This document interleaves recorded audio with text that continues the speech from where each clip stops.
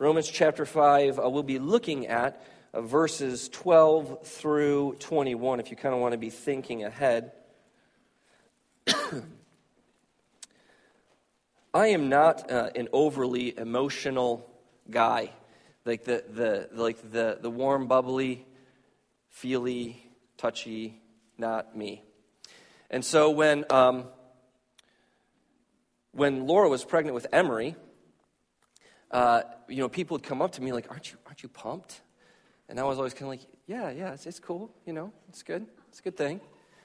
They're like, "Oh, well, when you hold her, like, you're going to be like, oh, it's like you hold your firstborn, it's just going to be, you're just going to have like this like flood of emotions. It's just going to be amazing. You're not going to know what to do. It's just going to be so tremendous." Do you know who that is, babe? Who is that? You. Who is this? Well, Well, I guess we got some things to talk about when we get home. These two pictures are related to one another, and I'll get there. So they brought Emery into us. Laura had a very complicated delivery, and so it was somewhere before midnight. The C-section, we were in the hospital for like 5 days. It was craziness. They bring Emery in, and so I'm holding her for the first time, and I'm waiting for the feels. The feels didn't come. And I'm thinking to myself, this isn't good. This is not good. Like, are you human? Like, what's wrong with you? And so, it was just a really funny situation. So, the next day they bring her in, early in the morning, like 7, 8, something like that. And like Laura feeds her and then passes out. Just like passes out. Like she did something difficult the day before. Ridiculous. Leaves me to hold this blob, like this thing. And I'm not really responsible for me, let alone responsible for this. And here I am. It's just me and her. And so, I don't know if you've ever been to a hospital at 8 in the morning, but it's not like a thrilling place. And if it is a thrilling place, that's not good. And so I'm like, what do we do? And so I turn on cable, the TV, and there is not a lot of options also on whatever package the hospital has purchased. The only thing that is even remotely interesting is, if you don't know who this is, Walker, Texas Ranger. And so for the next 4 or 5 days, Laura continues to feed Emery and then pass out, leaving me completely alone. And so Emery and I, we spend the next 4 hours every single day watching Walker, Texas Ranger, which is a lot of Walker, Texas Ranger. At first you think this was a bad decision, but then somewhere around like day 3 or 4, you're like, this is really, really good. I don't know if it's brainwashing, I don't know what happened, but I still have a soft spot. So what I can say then is that at the end of that week, or the end of that 4 or 5 days, and we're sitting home, like, I love this kid. Like, I can't put my finger on the point when it happened, but she has my heart. And I get these feels that I really don't like. Let me explain to you how terrible the feels are. I'm watching a trailer this week. This week, there's a trailer out for the new Wolverine movie, Logan. I don't know if you've seen it. And the trailer's a couple minutes long. And so this is, everybody, Wolverine, like the X-Men, this is a superhero movie. That's what this is. And so Wolverine, I'm ready for some action. And he like karate kick some people and do your superhero thing. But like there's like this father-daughter motif that starts happening where he's like protecting this girl. And it's happening throughout this trailer. And I'm starting to feel. And I'm not saying my eyes got misty. I am not saying my eyes got misty at all. And that a Wolverine trailer, because of the father-daughter connection.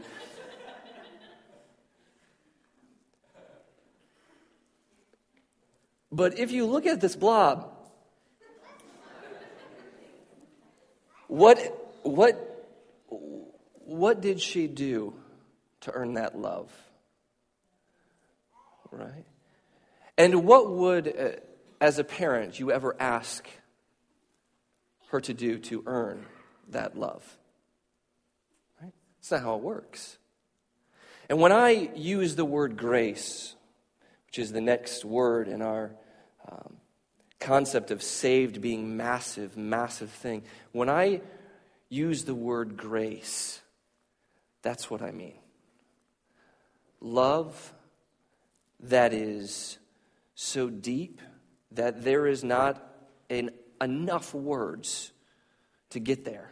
Now, I know some of you guys come from bad homes, and when I say God is Father, you think gross because your father was a terrible person. I am sorry that is your experience.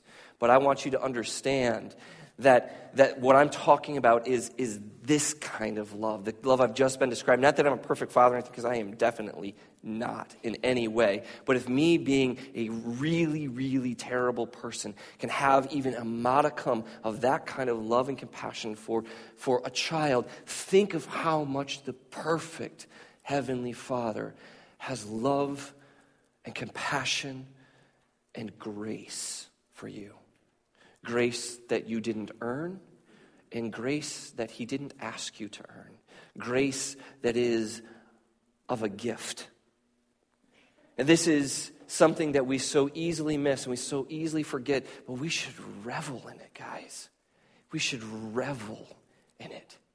And that is the picture of what we get here in these verses. And I'm going to read them, so if you've looked them up, Romans 5, verses 12 through 21, I'd encourage you to follow along, or if you're more of an oral listener or learner, then just hit it up and listen. Therefore, verse 12, therefore, just as sin came into the world through one man, and death through sin, and so death spread to all men because all sinned. For sin indeed was in the world before the law was given, but sin is not counted where there is no law. Yet death reigned from Adam to Moses, even over those whose sinning was not like the transgression of Adam, who was a type of the one to come. But the free gift is not like the trespass, for if many died through one man's trespass, much more will the grace of God and the free gift by the grace of that one man, Jesus Christ, abound for many. And the free gift is not like the result of the one man's sin. For the judgment following one trespass brought condemnation, but the free gift following many trespasses has brought about justification. For if because of one man's trespass death reigned through that one man, much more will those who receive the abundance of grace and the free gift of righteousness reign in life through the one man, Jesus Christ. Therefore, those are always like conclusion words, so pay attention to therefores.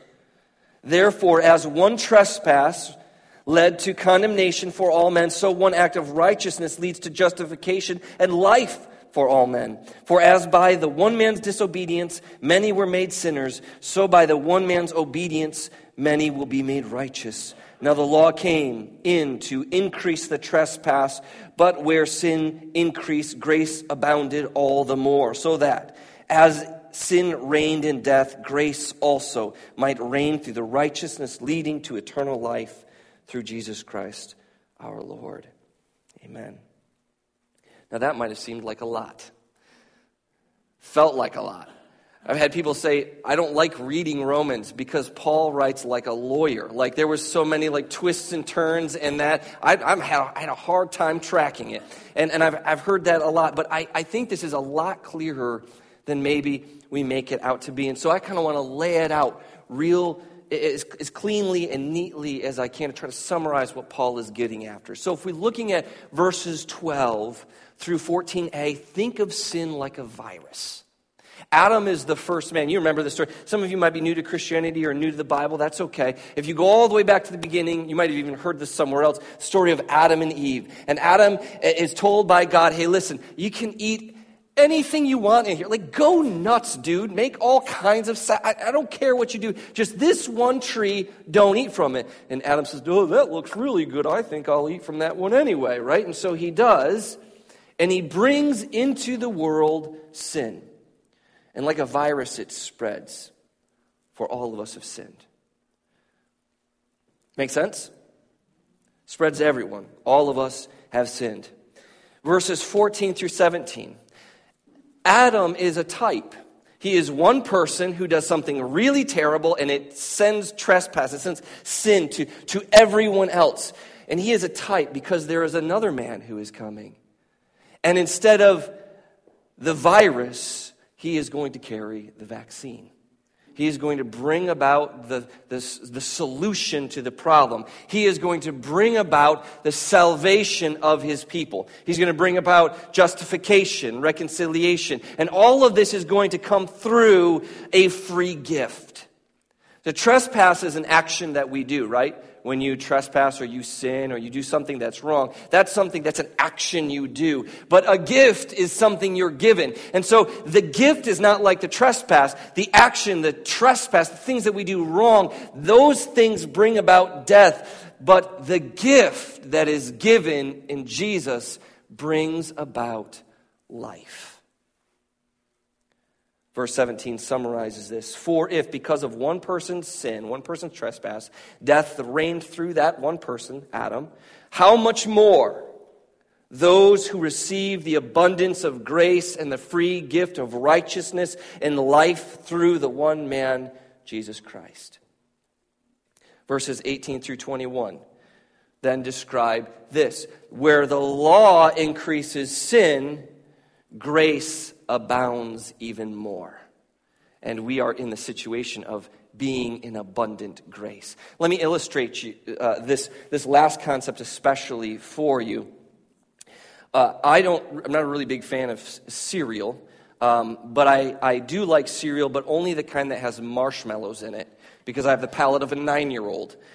And so Lucky Charms are good all year. You know what I'm talking about. Yes. Lucky Charms are good all year round, but this is Halloween. And Halloween is marshmallow cereal heaven, because now we have Boo Berry. You know Boo Berry? Has everybody had Boo? If you haven't had Boo Berry, get thee hence to a store, because you need Boo Berry. And its close second is Frankenberry. Frankenberry is also very good. Boo Berry is a little bit better, but very good. So we have all of these. We have the Lucky Charms, we have the Boo Berry, we have the Frankenberry, and then we have you can't count Chocula. I mean, you can't, chocolate marshmallows. How do you pass up chocolate marshmallows, right? So these are all sitting out. This week, I come home, and I had a really early morning. I pick up Emery, and we get home late in the afternoon, late in the evening, and I'm just bushing. I'm like, listen, take a snack. Let me take a nap. I need 20 minutes. And so I give her, she says, I want Lucky Charms. So I put Lucky Charms in this is important to the story, a white, what color? White bowl, right? Put the little Lucky Charms in there, in a white bowl, and I say, eat your snack, did I say nap? I'll be back out in like 20 minutes. So I come out in 20 minutes and I find something on the table.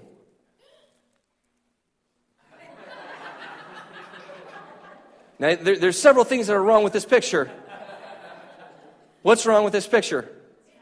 It's not white. It's not the bowl that I gave you. But there's also something missing in all of this cereal. All of the marshmallows have been eaten. There's also something, I don't know, you might not, if you're not a marshmallow, you might not recognize it. This is not Lucky Charms. This is Frankenberry. Frankenberry, which at this point had not been opened yet. Just so you know. So we had a little talk. Right? And she didn't eat much dinner either. There are natural consequences when things go wrong. Some things that we do.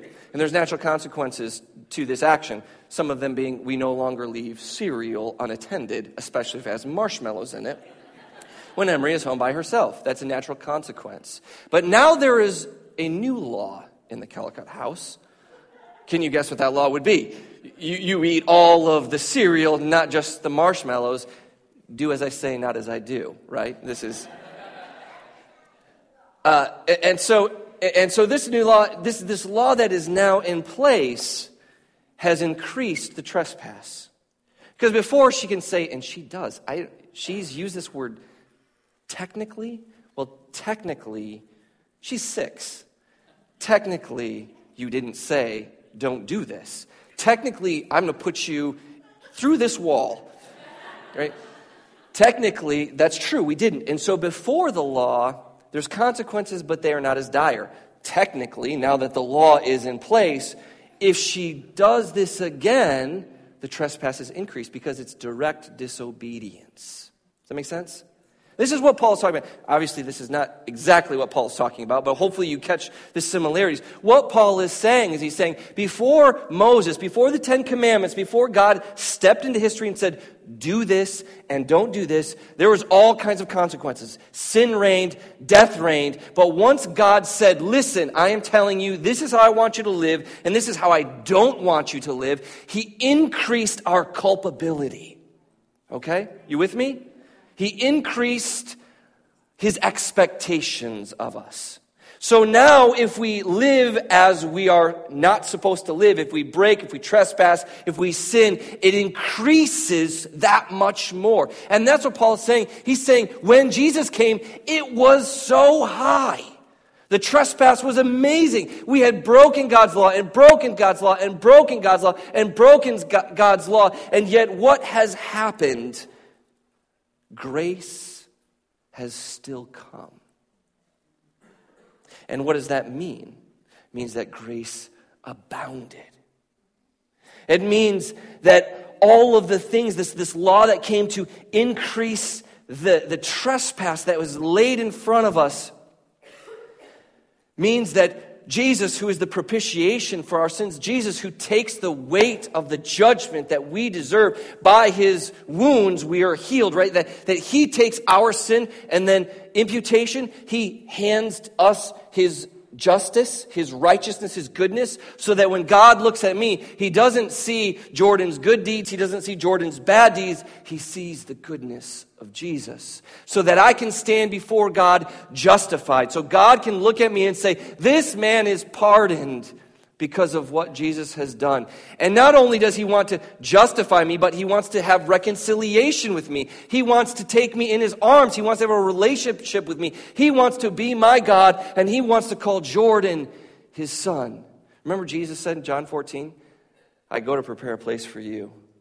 Like, a place for you in my Father's house.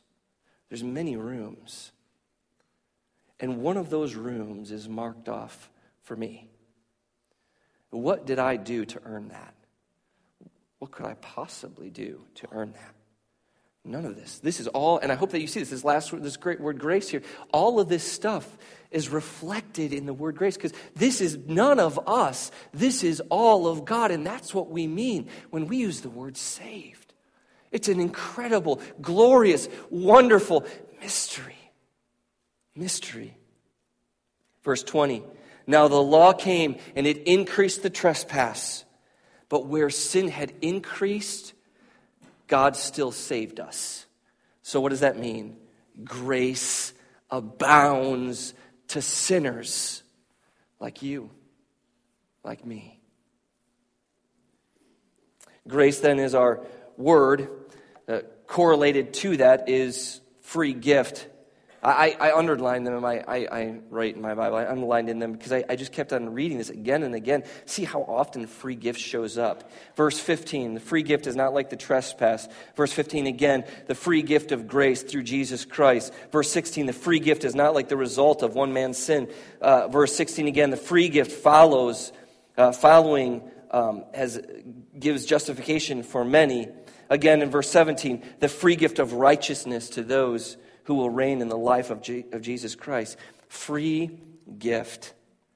I mean, free gift is kind of a redundant term, isn't it? Because a gift is just something that is free. You have given somebody something as a gift. But I like that he has to use the word free. It's like he has to be redundant about it because we don't give gifts. This is one of the things that I don't like about Christmas. In fact, the only thing. Everything else about Christmas is amazing. But don't you just feel like you're trading cash with people sometimes? Like I've got to buy you a gift because you're going to buy me a gift. And so why don't we just keep our $50, or $10 or whatever? Keep your white elephant junk. I don't want it. If it's terrible and you don't want it at your house, why would I want it in mine? What? Why? Right? And so, like the whole gift giving thing, I think, is really lost on us because we don't really give gifts that much. We don't often offer to somebody something without expecting something else in return. And so it's very difficult for us to think of God in these terms. But the Bible is saying, think of God in these terms. The free gift of grace. Grace and the free gift kind of, they merge. They're sort of mirrored. They touch one another. They're so important. I have a friend up in Grand Rapids. We were talking, and he was talking about doing ministry in the street, and he was talking with this person, and the person said, yeah, I know that I need to go to church. And my friend said to him, no, you need to trust Jesus. Now, does that mean that my friend doesn't believe in church? Dude goes to church more than me, right? Church is, of course, important, but church doesn't save you. Jesus does. And our response to this amazing grace is to love his people and to want to worship him and to be in his presence and to seek his truth. And that's what we're doing here in response, not to earn, not to earn. Notice how often the word grace is used here. Verse 15, the grace of God, the free gift of grace. Again, there at the end of verse 15. Verse 16, but the free gift of grace. Verse 17, the abundance of grace. Down in verse 20, grace abounded all the more. Verse 21, so that sin reigned in death, but grace reigns through the righteousness of Jesus Christ. Grace is abundant and being poured out to those who would receive it through faith. And one of the things that I've noticed about people in my time in ministry is this: there is nothing more difficult to wrap our minds around than that word way over there. That word, grace, you're probably more familiar with. As I said before, Jessie said that I made this word up, and now she knows she's wrong about this and other things as well, but this especially. These are words that you might not be familiar with, but grace, we know that word. You've heard that word, and yet that word is just so hard for us to grab a hold of. And the Bible's pleading with you to grab a hold of it. Luke 7 is one of my favorite chapters of the Bible. And in Luke 7, Jesus is encountering, throughout the book, he's encountering people who Jesus should shun, ignore, completely push away. The beginning of Luke 7 is Jesus encountering a centurion. When you encounter the centurion, you should understand that this is like you running into a guy who is still fighting for ISIS. He still wants to cut the heads off Christians, burn babies, do all kinds of craziness. This is this guy, and he will do it to your house if his commander says to do it. And Jesus encounters this man, and he does what? Read Luke 7, you find out. The chapter ends, though, with Jesus in this house of the Pharisee. The Pharisee is sort of like me. Somebody who is really involved, has checked off all the right marks, even maybe gone to college, got a Bible degree, knows a lot of stuff. And Jesus is hanging out with these Pharisees, and then they're in this house, and this woman comes in, a woman of the city. Woman of the city. All the adults in this room know what that means, right? And she comes in, and she falls at the feet of Jesus, and she weeps. Tears all over his feet. Then she takes her hair and she wipes his feet clean. And his feet, you have to understand, when she's crying and wiping his feet aren't clean. This is a Middle Eastern dude walking around the roads that were not paved, right? His feet were dirty.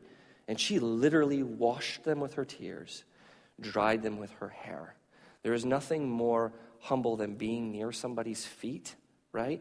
Because that's gross in general, but when they're dirty, it's extra so. She is throwing herself at the feet of Jesus, weeping and wiping them with her tears, pouring kisses upon them,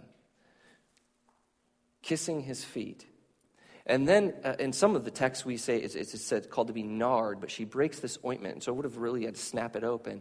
This ointment was really expensive. And she would have probably owned it for probably only one person. It's possible it might have been something else, but it's most likely that she had got it for her funeral. That this woman slept with a lot of people that she did not want to sleep with to earn money, to buy this expensive perfume, so that at her death, there might be something nice and dignified given to her. because she has had no dignity up to this point. And she cracks that open, and she bathes Jesus' feet with the only dignity that she was ever going to receive. Now, if you can sit there for a moment and imagine seeing this. Everyone knows this woman. They know what she's done. They know what she does. And they're repulsed by her, right? Because in the story, most likely, you and I aren't the woman. Most likely, we're Simon the Pharisee. And don't pretend like you're not. Because I don't know who it is, but there's somebody that you're like, you're disgusting. You went to jail? You're disgusting. You molested a child? You're disgusting. You're transgender. You had an abortion. I don't know what it is. Whatever it is for you, there is somebody that you say, that person's disgusting. That person is vile. That person doesn't belong at the feet of Jesus. And here she is, weeping, and the room is full of this aroma, and it's just scandalous. And Simon is doing what any normal person would do. Does this guy not know who this chick is? And if he did, if he was really a prophet, if he was really in tune with God, he would know who's touching her, and he wouldn't let her do it. And Jesus says, let me tell you something. And Simon, I just imagine him sort of being sort of shook, like he's in his head thinking what's going on. Oh, go ahead, Jesus. Because we always have to put on our good church face, right? Like, I'm not judgmental. And Jesus says there's two people with student loan debts. Oh, man.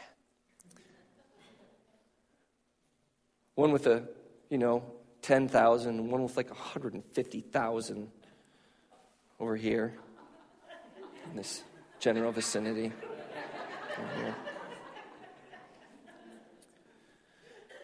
And Nelnet calls, who owns our souls, and says, I'm going to forgive your debt. Who will love that phone caller more? And Simon says, well, right, the person who had the bigger debt forgiven. And Jesus says, yeah, you nailed it. He says, you came here. I came here. You didn't give me water for my feet. She washed my feet with her tears. You didn't give me a towel to dry myself off. She dried me with her own hair. You didn't give me a kiss when I came in. You didn't greet me that warmly. She hasn't stopped kissing my feet. You didn't anoint my head with oil. You didn't recognize me for who I am. And she has poured out the only dignity she will ever have all over my feet. I tell you, her sins, which are many. And I love that Jesus does, this is the thing that, one of the reasons, many reasons, why I really believe in the Bible. And I can't, if we're making stuff up, we would put a cleaner face on things, right? Jesus doesn't play. He doesn't say, well, she's not that bad. He says, you shouldn't be so. He says, her sins are many. It's a fact. Her sins are many, and they are forgiven because she loved much. And he says to her, your sins are forgiven. Your faith has saved you. Go in peace. I dig that story. I really dig that story. I dig that story because it makes me feel like a hypocrite. Because I look down my nose at people all the time. I love that story because I want to be that woman. I want to say I have many sins, and I want to just fall at the feet of Jesus, and I just want to pour it out. And people, sometimes you're in church too much. I don't mean that literally. You need to come to church more often, but I mean the mindset. Sometimes we just lose sight of this thing that we call grace, and we just so infrequently give it to one another, and so infrequently give it to the world, and we are so divided, and so quick to get angry, and so quick to hold a grudge, and we're so quick to do all these things, and it's just increasing. The whole of society, I think, is like that. And we should be the people who say, there's grace. We don't deny reality of sin, but we are the people who say there's a free gift. It's called grace. I'd love to share it with you. I'd love to show it to you. I'd love to live with you. I don't care where you've been. I don't care what you do. I don't care what you've done. I don't care where you've come from. There's a thing that happens in people sometimes too where we just have this idea that, man, I am just too bad. I am just too evil. I'm just too awful. And you've got it all wrong. In fact, the entire thing is reversed. The more mistakes that you have made, the more sin that you have in your life, the more that you have for God to forgive, the more God is able to let his grace shine. So if you are here today and you say, I'm too broken, I'm saying you're definitely broken. God loves broken people. They're his favorite kind of people. Because broken people fall at Jesus' feet and they pour their dignity out on him. And they say, all that I have is yours because I have nothing at all.